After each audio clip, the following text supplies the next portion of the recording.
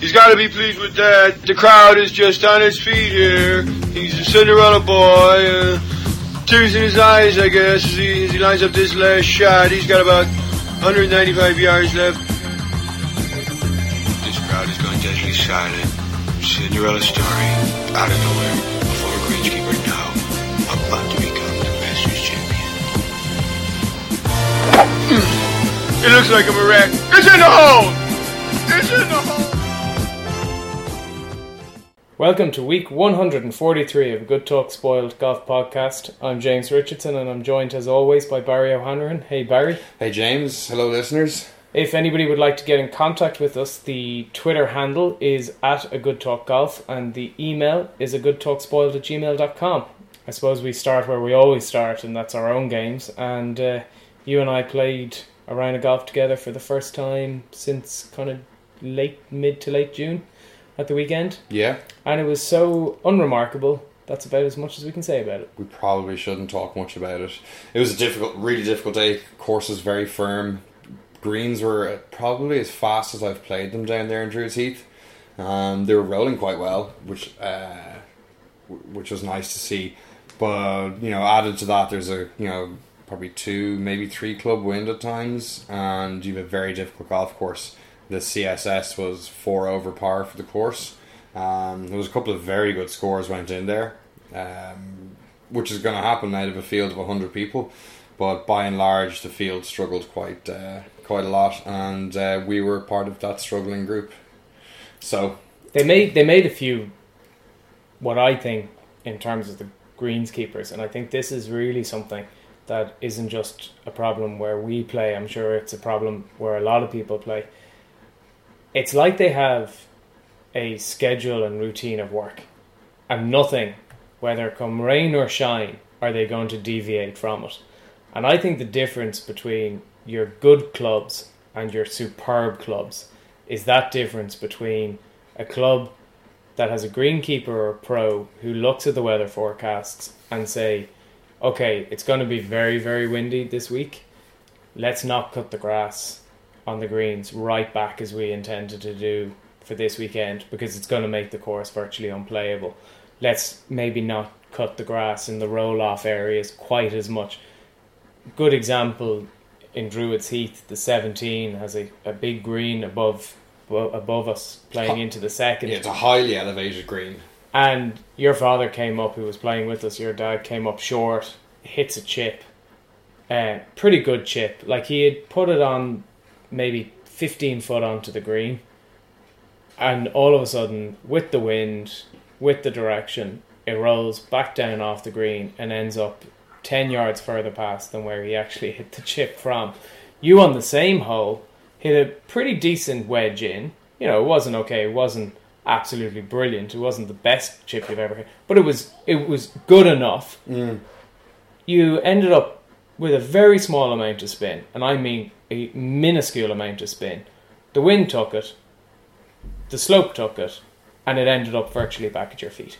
And that doesn't make sense to me when you look at the weather forecast, you see the wind, you see the way it's going to prevail, you see the idea. Just don't go out on the Friday evening and cut everything back knowing what the weather's going to be like on the Saturday. And that was, I think, the biggest mistake that they made, which made what was already going to be an extremely difficult course, weather-wise, virtually impossible to play because of mistakes that humans made, which could have been avoided. Yeah, certainly avoidable mistakes. We were talking to the pro afterwards, and he was saying a couple of the pins he had advised that they shouldn't put them in certain positions, and that wasn't listened to, which was unfortunate. There were one pin in particular was on, I wouldn't say quite the crest of a hill. It was actually just slightly beyond the crest of a hill on 8, and the wind was blowing down, downhill. So even putting up to that, your ball could actually rock and roll right back down to your feet. It didn't happen to us, but I'm sure it happened to some people. Well, I ended up hitting my putt beyond the pin. Yeah. And it stopped. What was it? 3 foot, 4 foot maybe beyond it. And to say that I only touched it to start for my next putt. Like, it's probably an understatement. You hit it with the shadow of your putter, as like it really was, and it trickled. And if it hadn't gone in the hole, it was 15, 18. I would have been back to where I had been. So there was just a few things that are just frustrating, and you see their avoidable mistakes or avoidable course setup things like faux pas or problem issues. It's kind of frustrating. And especially if it affects your round negatively, and you can see how something, if the pin had just been put another 5 yards that way or another 2 yards further up the green, then this massive problem that's probably affecting quite a lot of people in the course and their enjoyment, it's a frustrating thing. And I'm sure it happens across courses, and no setup's ever going to be perfect. Even, we see the USGA and the RNA, they get their setups wrong every now and again on PGA Tour courses week on week. They do get things wrong in the setup, like nobody's going to get it right, but there were just a few too many things they should have done differently for Saturday's competition. Looking ahead, yeah, where this Saturday we're going to play the Intermediate Scratch Cup in Royal County Louth, Baltray. Is that this Saturday? Yes, it is. Oh, it is. Okay, I probably shouldn't have booked golf for Druids Heath this Saturday. No, I forgot. So that should be interesting. A quality course. This, I suppose, is a course that some, certainly Irish guys will know, and European players might remember. This is actually where Shane Lowry won the Irish Open when he was an amateur. It's just north of Dublin in Louth, in Drogheda. It's a real links course. It's one of the best in the country. Looking forward to it, Barry. Now that I've remembered it's on this week, I had it in my head it was next week. So absolutely, yeah. It's been a long time since I played the course. All I remember, like a long time, as in it's probably close to 15 years. So I've just had the good feels memories, for want of better words than that. So very much looking forward to it, and anybody that you've ever talked to that's played it always has good things to say about it. So hoping we have the same experience when we go this week. Yeah, well, we'll review it, I suppose, and hopefully we'll. I've been grinding on the range a bit recently. Got a lesson with Pat Garrity down in Druids, just a little look over, and he spotted a couple of very small things but significant things that I'd slipped into not doing or slipped out of doing. So hopefully starting to feel a few better ball strikes coming back. There's a little bit more consistency. Did about 2.5 hours in the range last night. It wasn't just hitting balls relentlessly. I was taking time between shots to try to get it right. So a little bit of good feeling, but hopefully it translates into some scores, because I've now gone back out to 11. I've hit my handicap ceiling for the year. You've reached your Waterloo. All right, well, look, I suppose everybody at this time of the year is trying to look at where they are, where they thought they would be, with kind of about 2 months, probably only just about 2 months left of the season. So I suppose everybody is probably thinking, where they are and where they want to get to. And I suppose it's not a bad idea even just to get the old basics, the grip and the stance and the swing looked at. Who might not have a couple of months left in the season is Rory McIlroy. Yeah, so let's move on to the news then. I suppose the big news coming out of the PGA was that a guy that we thought was going to contend significantly this week isn't, but more interestingly, he is possibly not going to contend at all for the next number of months, Barry. Yeah, it seems like that rib injury just never fully healed.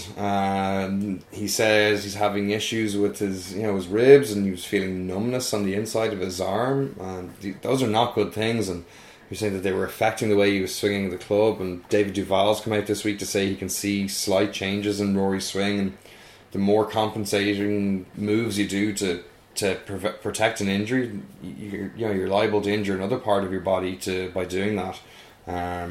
So it's the right, look, FedEx Cup's great, make loads of money, defend a title, a couple of tournaments he won last year, but the most important thing is to be healthy and for the long term of his career. And if this rib injury is causing him to swing in a way that could adversely affect his body in the long term, he needs to just do what he says, find out if he needs to take the time off. If he does, take the time off, get fully fit, and then come back. It's not a definite that he's not going to play again this year.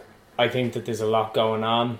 we've obviously had the caddy change. That's obviously now going to be a delayed decision on who is going to take up the bag. New clubs, marriage, caddy change, rib injury, lots of things going on this year. No victories since the FedEx Cup last year. And I think, he contended in South Africa, early on in the season and lost in the playoff. But, not the level of contending in the quality tournaments he would want to. Ultimately, with Rory, this is going to now be 2 years, ultimately, last year and this year, that's going to be interrupted by significant injury. He needs to go off, and I think that this might be a blessing in disguise for him, because you're right, new clubs, whatever that entails, but the new ball, the new marriage, maybe go off and see the world for a bit. Maybe go and spend some time sitting on a beach and just enjoying, kind of recharging the batteries, and come back hungrier than perhaps he is at the moment, and come back with a full tour schedule. Come back with 3, 4, 5 weeks of tournaments, rather than this piecemeal that's happened this year because of injuries, because of this. It hasn't been... in 2 years, he hasn't played a proper set of tour events, if that makes sense. And he needs to, because all of a sudden there's a lot of generation of guys. It's getting tougher and tougher for the likes of a Rory, of any of these guys. A couple of weeks out of, between now and, come say February, Rory could be down to 6th, 7th, 8th in the world. There's every chance that he could be... he can't possibly give a shit about his world ranking. It's... Nobody... He himself said his aim this year was to get back to world number one. Fine, so I'm guessing he does give some shit to it. I'm sure that's through victories, though. And what's remembered at the end of the day is, if you've gotten to number one, great, you got to number one. Nobody's ever going to compete with Tiger. You might get to 2nd or 3rd on the list of longest amount of weeks at number one in the world. But what golfers have talked about when their careers are over is how many majors they won. And we know that. We talk about it all the time. It's not how many tour victories you had. It's how many majors did you win. If he wins the majors, he gets back to world number one. It's a consequence of winning the majors. His focus is the majors. Obviously, winning a tour event is a great thing, but it's all about the majors. He needs to do what is right for his body. If it means, like you said, go off and just tour the world for 3-4 months, get healthy, that's great. He'll come back and he'll be hungry. And well, you mentioned him. Let's move on from Rory, and I'm not sure we'll spend too much time talking about Rory at the PGA, but let's move on for the moment. You mentioned him a minute ago, Tiger Woods. Court appearance this week. He didn't turn up. He has taken the option that's available in the United States, as I understand, to go to one of these diversionary courses or something that gives him a chance to kind of mitigate the case. More interestingly is being, in effect, the toxicology report that's come out, Barry, and it shows quite a few substances that were in his blood at the time that he was arrested. Yeah, but they're mostly painkillers and sleep medication, and then THC as well, which is found in marijuana, but they can't prove it was marijuana he's taken. So Tiger's statement here: as I previously said, I received professional help to manage my medications. Recently, I'd been trying on my own to treat my back pain and a sleep disorder, including insomnia, but I realise now it was a mistake to do this without medical assistance. I am continuing to work with my doctors, and they feel I've made significant progress. The thing about all this is, in the States, they seem to just relish the demise of their heroes. I mean, there was the release of all the footage of him being arrested, and then there's the release of the toxicology report. They seem to just indulge and love this public humiliation and embarrassment of their heroes. And I think this is it's crass and a horrible, nasty way to do things. And it means he has to come out and go on the defensive when the guy's just trying to do everything possible to get himself right. Let's talk about the other aspect. Perfect. Let's talk about the other aspect, which is far more important than that part of the statement that he released. The bit that I was more interested in was that he says, regarding my back, I recently spoke to my surgeon and he's very pleased with how my fusion is healing. I'm on schedule. I'm now doing some light lifting, riding a stationary bike and putting a little. We've heard it before. We've seen it before. But in terms of an update as to how he's doing, because ultimately anybody who's a fan of golf, anybody who is a fan of competitive golf, you want to see Tiger back. You want to see him competing if he comes back. Above all of that, for all the enjoyment that Tiger has given us over the years, you just want to see him healthy as well. It's great news to hear that, at least the surgeon is indicating that the surgery has gone well, the fusion is healing, and that he seems to be on whatever schedule he believes. Yeah. It sounds like it's still a while away before he's swinging golf clubs and back competing, but it's good to see that it's a step in the right direction. Yeah, I can't say undergoing back surgery is something you're going to bounce back from pretty quickly. Neither of us have experienced it, and it seems like it would be massively and lengthy to come back from, as we've seen with Tiger and his previous ones. So hopefully they've got it right this time. We all want him back. I just think it's. I'm not a fan of the way the public humiliation of their heroes in the States. I just don't like the way they've done it, or they do it over there. He's also been hanging out with Justin Thomas this week. Yeah. He was with the Wanamaker, a trophy he knows well himself. Having dinner together and catching up, which was again, that's cool. Something nice to see. The thing I like, the Tiger's gone. He's a bit more out there on social media the last while. You see a little bit more of him. So whether this is in response to him trying to cultivate a slightly better image against all of the negativity that the media's got out against him because of the DUI or the supposed DUI, I'm getting myself in a mix here. It is good to see him back in social media. Hopefully it's a prelude to him coming back to the golf course. Well, ultimately for the guys like Tiger, it cuts through what the media spin, as you say, the guys who want to sensationalise things. It's his own words, it's his own message. He can put out what he wants. So it's a good medium for him to try and get directly the truth at the issues. So look, that's I suppose Tiger Watch. We haven't had Tiger Watch for quite a while, but there you are. There's Tiger Watch. Let's move on. And as we all now know, Justin Thomas won the 99th PGA Championship at Quail Hollow. Before we get into the meats and bones of the tournament itself, can I just start with this? I found the coverage annoying. Mm-hmm. I found the manner in which it was broadcasted on this side of the pond frustrating as hell. Mm-hmm. And for a championship that wants to be as big as the other three, it failed miserably at this whole new... This is now my opinion, you might say differently to this. I think the app was appalling. The live streams were patchy at best.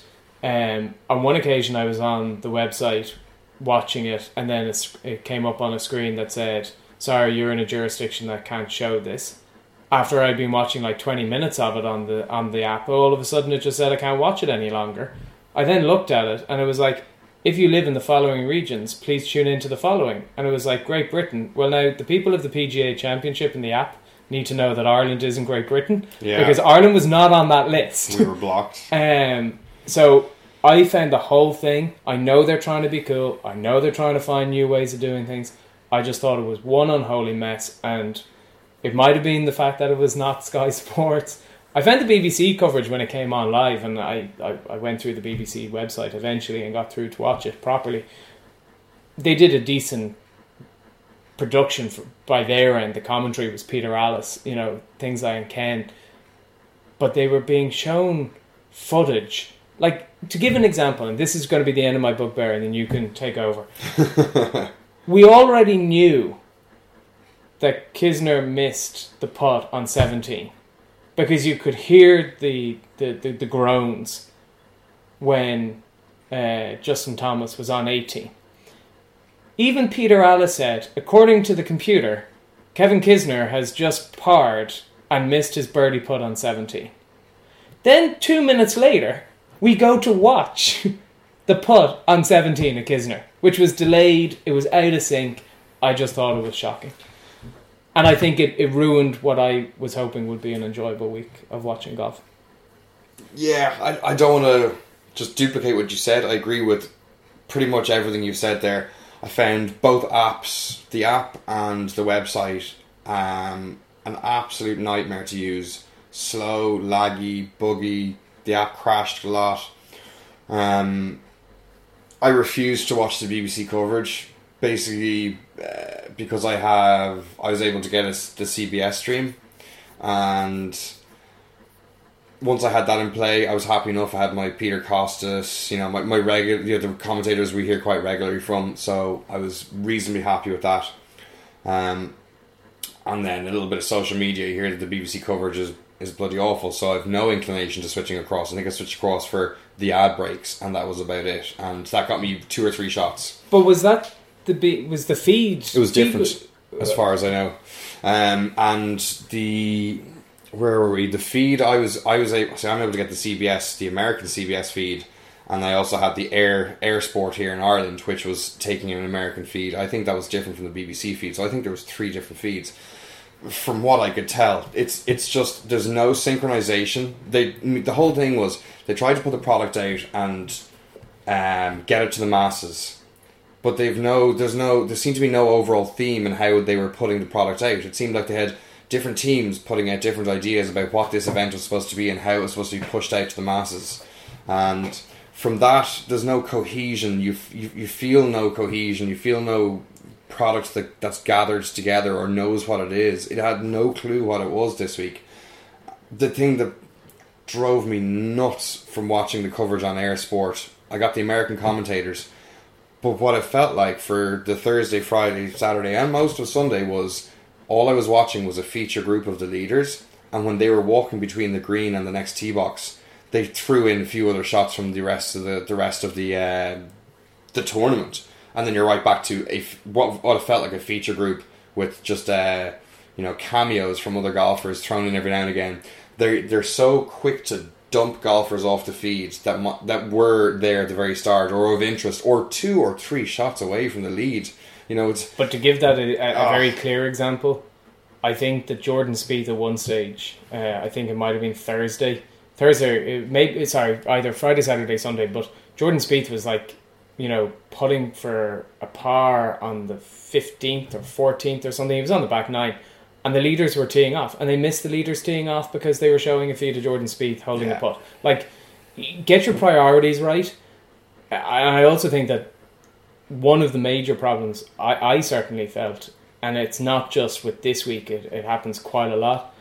Oh, we haven't seen, pick insert name of any golfer that you haven't seen for 2 hours. Yeah. Oh, he's 150 yards down the fairway. Let me guess where this golf ball's going. Oh, surprise, it went in the hole. Yeah. And you're just like, don't bother showing it, or just or save up all those shots and show them in one kind of supercut of here's 10 crazy things you didn't see on the golf course today, and you're like, okay, and now I'm expecting 10 crazy things. That'd be kind of interesting. But in any event, let's move past the gripes, which I certainly had. Last but not least was what is with the PGA holding back or getting everybody else to hold back what scores that they publish. So the PGA Tour app is probably a hole or 2 holes behind. It seemed like the PGA was holding back other outlets from publishing the scores at the same time as they are. They do that at every major, though. Yeah, the British Open, at the Open Championship, if you don't have their app, you're delayed on the European Tour. I'm okay with you doing it so long as your app is bloody good. This app was not, and that's the thing I've got a big issue with. You've got to have a premium product if you're going to act like that.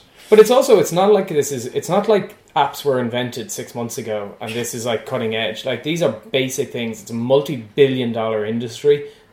Get your app right. If you're going to go this way, if you're going to push people onto social media, if you're going to try the app thing, then you need to have tested this rigorously to know that a lot of people are going to come onto it. You don't want to crash it. I stuck in all of the various golfers I wanted on the app, and then I went out and I went back into the app about an hour later to check something, and they were all gone. Yeah. And I was well, I'm not doing that again. I know. Anyway, let's move on. Quail Hollow as a club. There were changes. We talked about them last week. As a golf course, Barry, as a major championship golf course, did it live up for you, or was it all really centred around 16, 17, 18, or did it tick enough boxes for you as a PGA Championship course?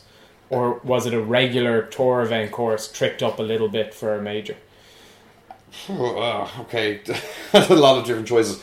My thoughts on the course. I thought there were an awful lot of very potentially exciting holes on that golf course. You've the combo 7 and 8. You know, par 5, par 4. You can pick up 2 birdies there. The 10th was a very gettable par 5.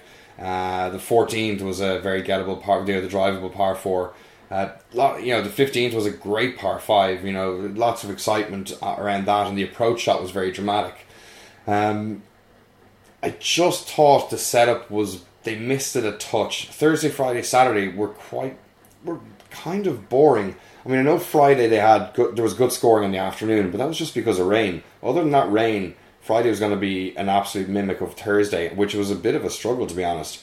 I thought the greens were fantastic, but I thought they had them set just a little bit too fast this week. And you know, you could see the players were defensive with their putting rather than being rewarded for a little bit of aggression, which is what we kind of see with the PGA Championship. You know, the go for it kind of attitude can give you good rewards, and that only seemed to really come into effect Friday afternoon and then Sunday, which was after the rain. So I think they missed a little bit of a bit of a beat on the course setup.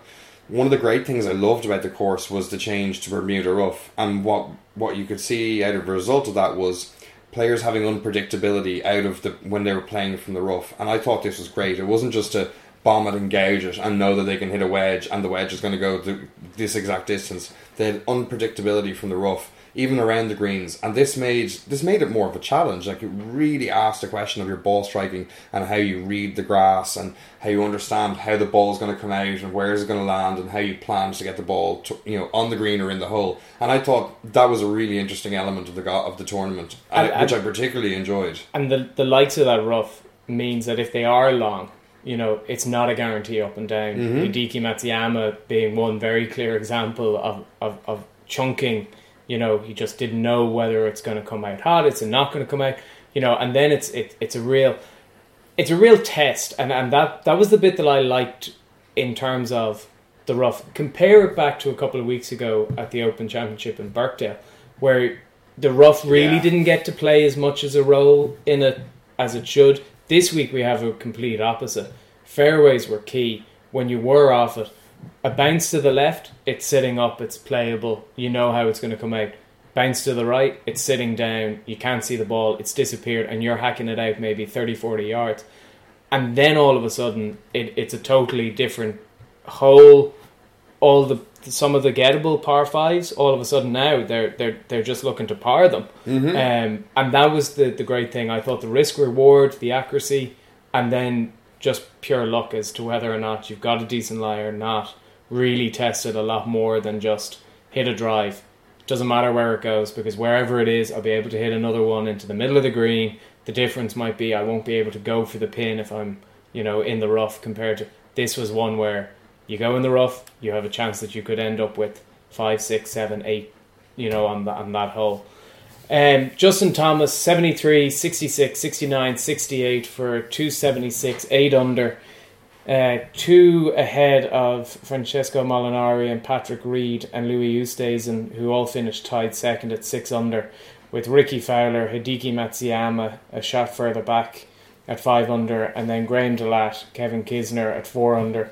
And then, I suppose, just to finish out the top 10, and the only people who broke par for the week, Stroud, Day, Kuchar and Jordan Smith all finished at 1 under, and then from tied 13 down were evens and out. The PGA is always one that people don't get away with shooting kind of 22, 23 under, certainly not since Rory did it all those years ago. And Jason Day in Whistling Straits. They've kind of pared it back. They don't want those big numbers. They don't mind them if they happen, though. You know, it just depends on what the weather does. And it also lends itself to the course that they're going to play. You know, some courses will lend itself to. This was never going to be one that a 16 or 17 under was going to win it. Let's start, I suppose, with the winner, Justin Thomas, good friend of Jordan Spieth, talked this week since winning about the fact that seeing his good friend win the Open Championship a few weeks ago. We've seen this a lot. Irish golfers spurring each other on, South African spurring each other on, friends, you know, Jordan Spieth, Justin Thomas, Ricky Fowler, Smiley Kaufman. These guys go on holidays together, they hang out together, they room together. Like Butch Harmon's always talking about them on Sky Sports, that they're just 4 lads having the crack and playing their golf. Justin Thomas is now a major winner. Jordan Spieth is a major winner. I wouldn't want to be Ricky Fowler in that house at the moment, because I'm guessing that there's going to be quite a bit of ribbing going on with him. Yeah, there's only so much smiling and kind of, I'm happy for you, bro, you can say. Never got going, though, did he? He just, again, flattered to deceive. We talked about Rory and looking at Rory at the idea last week when we were talking about the Open Championship, about how you can look back at maybe some of his majors over the years and see like tied second, tied third, fourth, fifth, and think, whoa, he did really well, like he can but he didn't.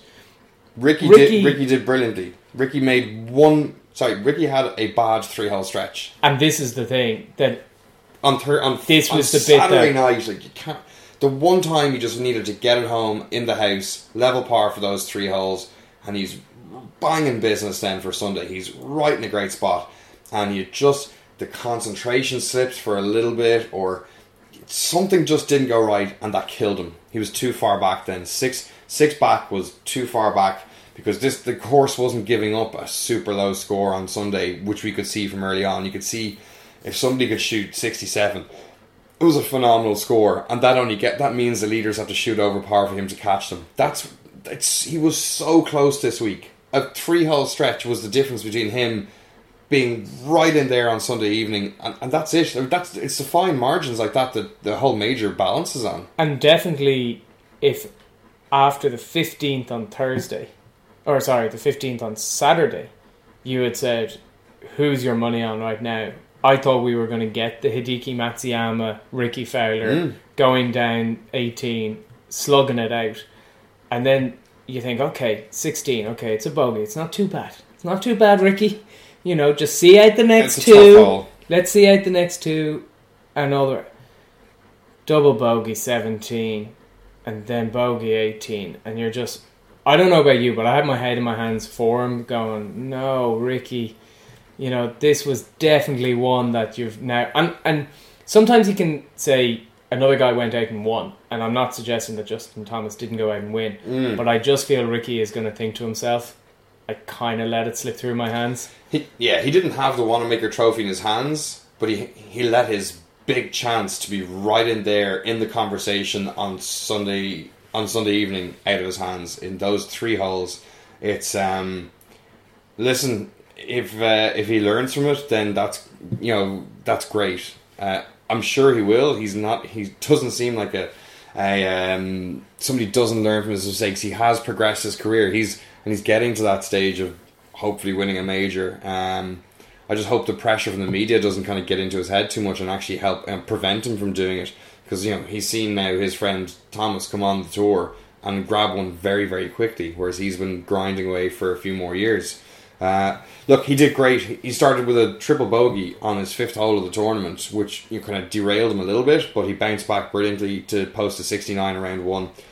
It's just that small margin. So listen, Ricky, not going to worry about it too much. He'll hopefully, he'll learn from it, and he'll come back again for another strong year next year and contend. Well, let's look at Justin Thomas, who did win this, and you look at some of the stats. He was 50% driving accuracy, tick. We talked about that last week. That's terrible, though, for the field when you look at it. It is. It's tied 113. However, but you then move on to greens and reg. If you match it with his driving distance, though. Well, 344 was for the...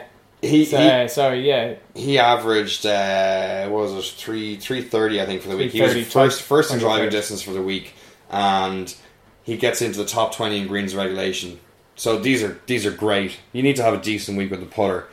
Well, he decided to have a really hot week with the putter, and he was tied second for putts per round.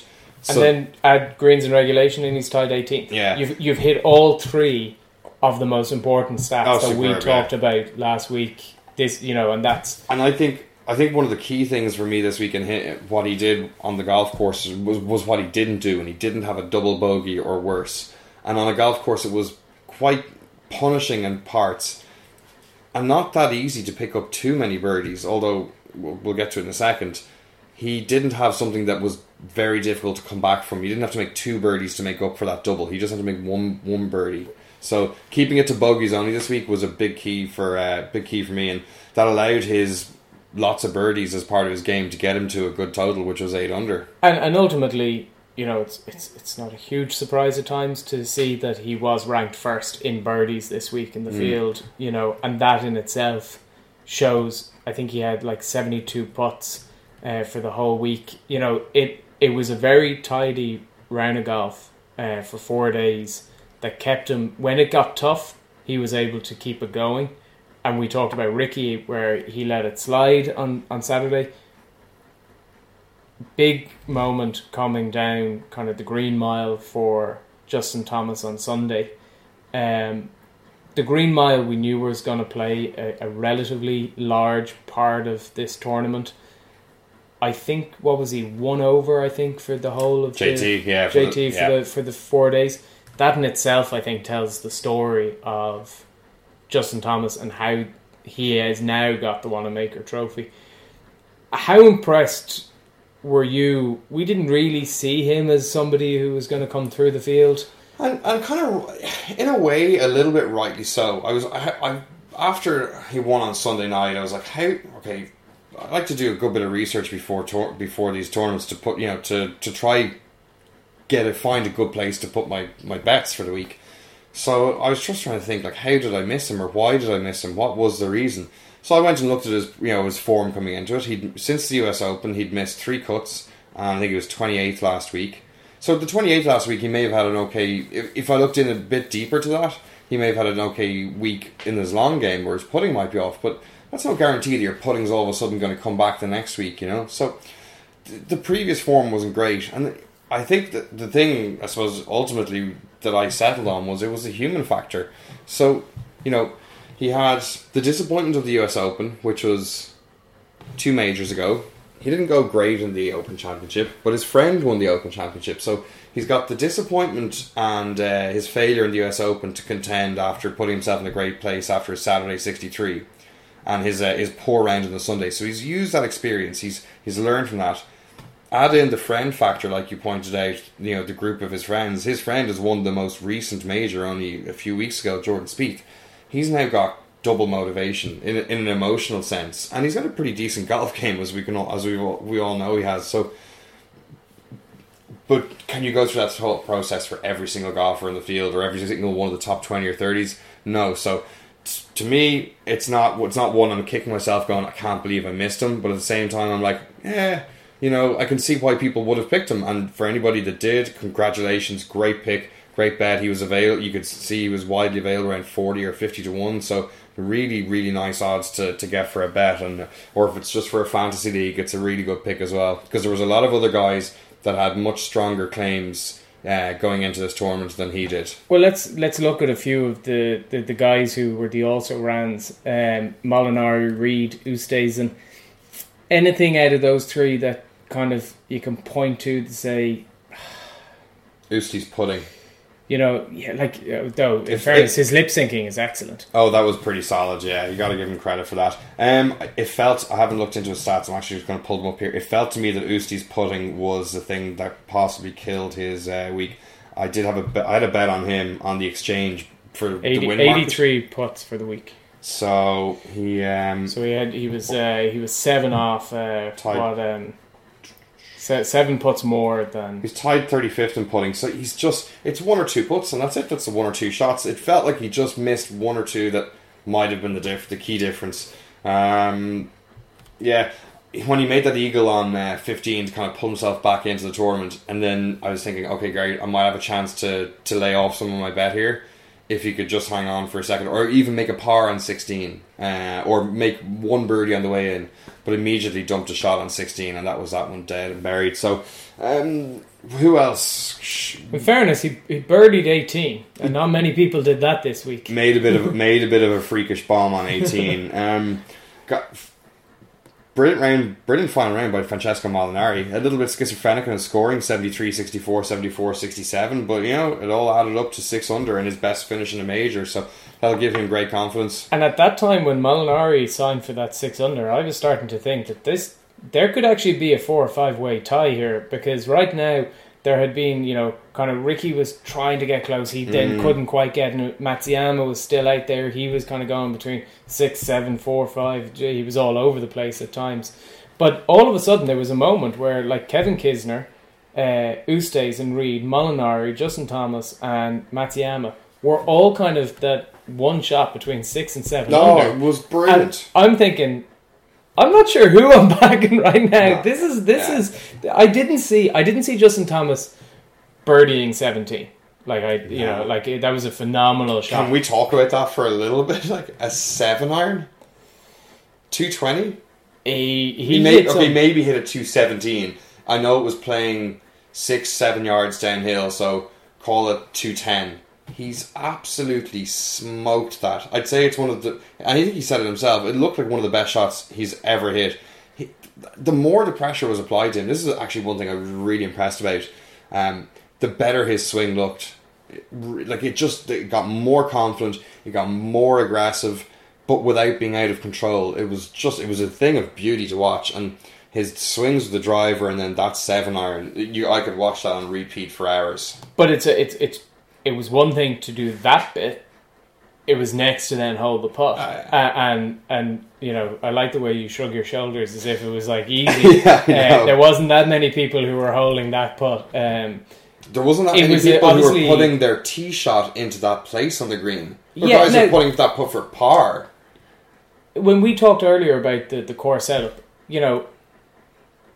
come 16, 17 and 18, was it that the course guys decided, the PGA decided, you know what, we'd actually like to see bogeys, double bogeys, triple bogeys coming down, rather than the flip side of, let's make all of the pins somewhat accessible. Like, let's move it to the right and let's see how many guys can go make birdies on 17.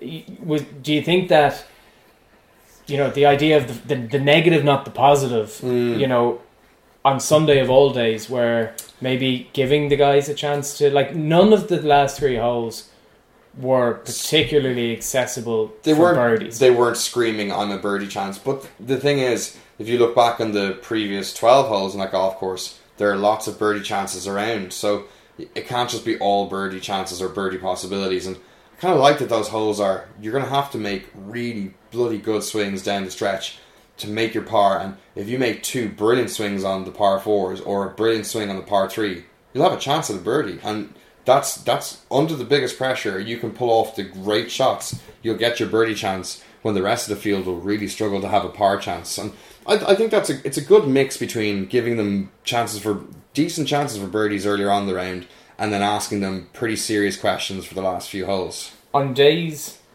when you need to go low, and even days when you get to Sunday and you don't even have to go low, you just don't want to blow up.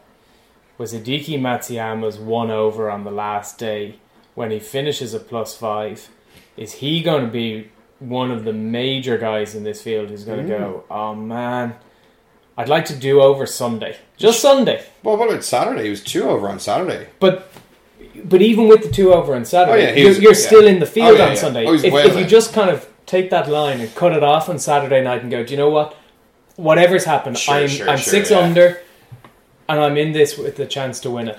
But to go and shoot, like when you look at everybody, Justin Thomas was 3 under, Molinari 4 under, Reed was 4 under, Ricky Fowler 4 under. Then you get to Hideki Matsuyama, 1 over. No, it's not on Sunday. Enough. It's just like, Hideki, come on. Like he was as frustrating to me as Ricky Fowler was. You're kind of going, there's only so many times that doors are going to open. And I again think that Ricky and Hideki Matsuyama might look back. I'm not saying they're never going to win. Of course I'm not. But I think they're going to look back at times and just think to themselves, I dropped a good chance there. You know what? There. The 99th PGA was one that really, Matsuyama more than Ricky. But I definitely think Matsuyama is going to be scratching his head this week going, He made 5 bogeys on the back 9 on Sunday. Not cool. You just can't do it. If he's smart, he'll learn from it. He'll figure out what he did wrong, and he won't do it again. But it looked like the guy was swimming against the current when those bogeys just started to rain in on him from 11, 12, and 13. It just seemed like sorry for Hideki for it to all get a bit quick is kind of funny, but it didn't really. It just seemed like the momentum was against him and he just couldn't battle out of it. Let's look at just some other players. We could go through quite a few. Nice to see Jason Day roughly back, if we take away the Saturday slight hiccup in it. The Saturday on 18. That's something we can all identify with. Let's not dwell too long, but let's just say, watch it back, folks, because if you haven't seen it, it will make you feel a lot better. There's a great lesson to be learned for us all there. Just, think it out a bit. And it surprised me with him. I know I said we weren't talking about it, but what surprises me of a world number one, ex-world number one, major winner, like, what he was thinking. And I don't know whether he was being smart. Well, like, I haven't heard an interview with him, so you can fill me in if he tried to explain this. I just don't understand why either the caddy or him or something light bulb moment didn't go and say, do you know what? If I have to go back 10 yards and play backwards up the fairway, that's a far better idea than trying to... I don't even know, was he trying to play it down the path? Was he trying to play it into the grandstand on the idea that he'd get a drop and he might get this and that? I just don't know what he was thinking. And the flip side of this argument is Jordan Spieth, who I think, and I said this to you on text during the tournament, there's something about him that either him, his caddy, or both of them have a very clear mind at times when they're in the shit. He's on the path, and all of a sudden he's gone gardening. He is moving those pines to give him a good lie. Now, a guy on Sunday said to me, do you not think that if he was doing that, he was improving his lie once he had removed all of it, and he kept he kind of moved stuff with his nails away? Was he improving? I said, look, I think you're getting a bit too technical about that. The difference here is Jordan Spieth thought this through. Jason Day did not. And the one reason Jason Day didn't contend at the end of this tournament was because his clear thinking wasn't there. And I think what Jordan Spieth does is he might not know the rules inside out. He might know the rules inside out. But what I was saying to you on text was he asks the right questions of the referees to give him the opportunity to get these drops. So he'll ask the ref, is this pine straw a movable obstruction, or can I brush it away? Whereas not all players would. Some of them might just go, do I get a drop there off the path? And the ref will go, yeah, grand, and they drop when they're on the straw. So Spieth asks the right questions to give himself these potential beneficial drops. And they're all within the rules. Patrick Geraghty, the pro that we know, who's down in Druids Heath, Druids Glen, he's always talked about knowing the rules and using them to your advantage. We saw it at Towergate last year. We've seen it this year at the Open Championship again this week. So now all of a sudden you have this situation where knowing the rules is beneficial. Use them to your benefit. It could be worth 2 or 3 shots a round, on certain rounds.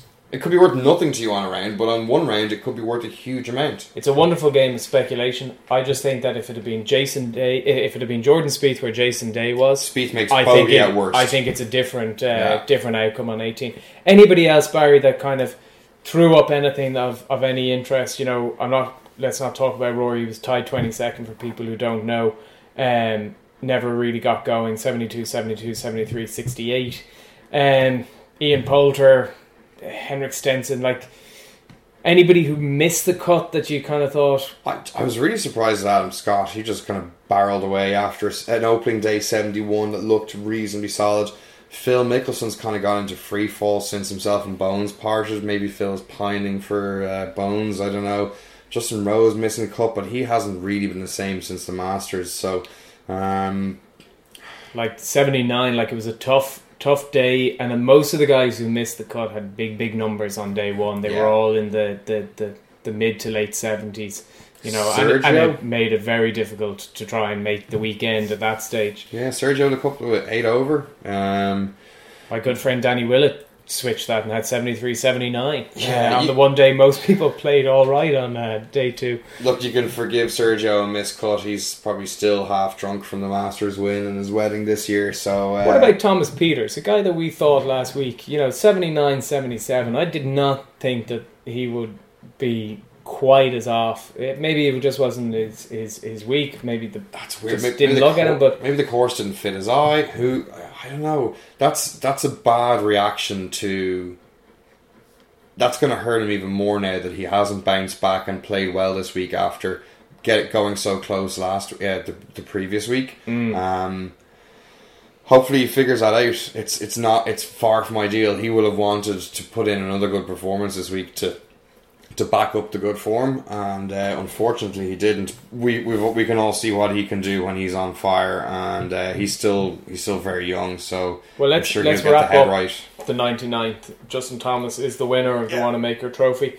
Out of 5, kind of where do you rate this as a tournament major? Thursday, Friday, Saturday gets about a 1 to a 1.5 for entertainment. Sunday really got going, and it was up around a 3.5 or a 4. It was pretty damn good at one stage when I think 5 of them tied at 7 under. Got very interesting, and there was lots of birdies on Sunday, and there was lots of bogeys, which changed and chopped around a bit.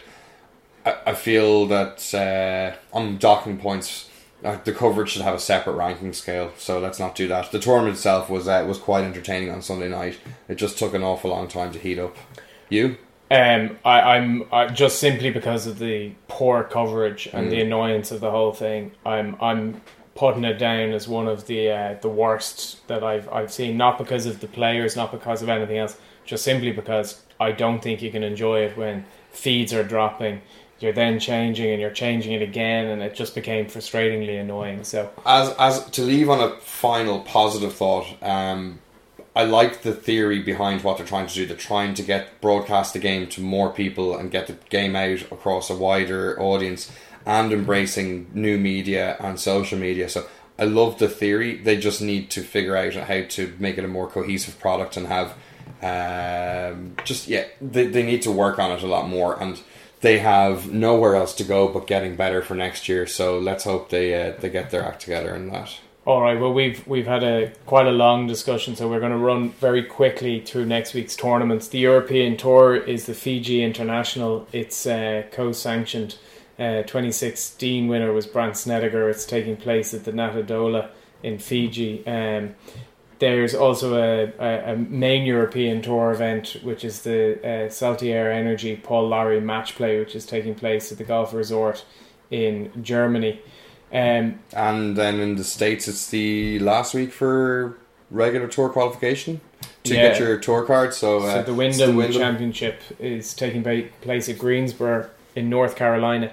Give us do you have any of the betting on that? While you get that, more importantly, I suppose, for Europe and America in the Solheim Cup takes place this week. It's the female version of the Ryder Cup. I don't think anybody is giving Europe even a snowball's hell's chance to even still be in which means they'll probably win. Well, hopefully, but hopefully they can just stay within touching distance of the singles on Sunday and make it a contest. The field in the Wyndham, we have Stenson, Kisner, Simpson, Moore, Haas, Duffner. It's a lot of the guys fighting for the tour card or trying to get themselves in the top 70 or the top 30 in the FedEx Cup standings to make it a bit easier for them to progress through the FedEx Cup. So good luck to Seamus Power from our side of things. He is playing to try keep his tour card. If I can find him there, he is at 90 to 1, and I think, is Shane Lowry playing this week? He is also playing this week. So good luck to them. Shane was shown a few signs of some decent golf in the last few weeks. Just the mistakes creeping in. So if you can dodge those and hopefully put a nice week together.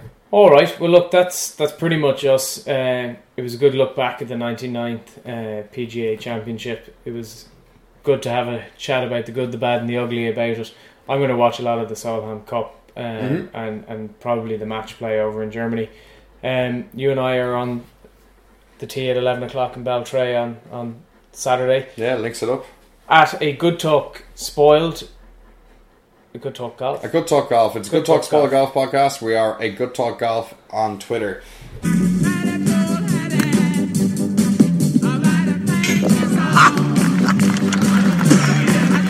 Bye, Iron, huh? Well, you're fine. Bye-bye.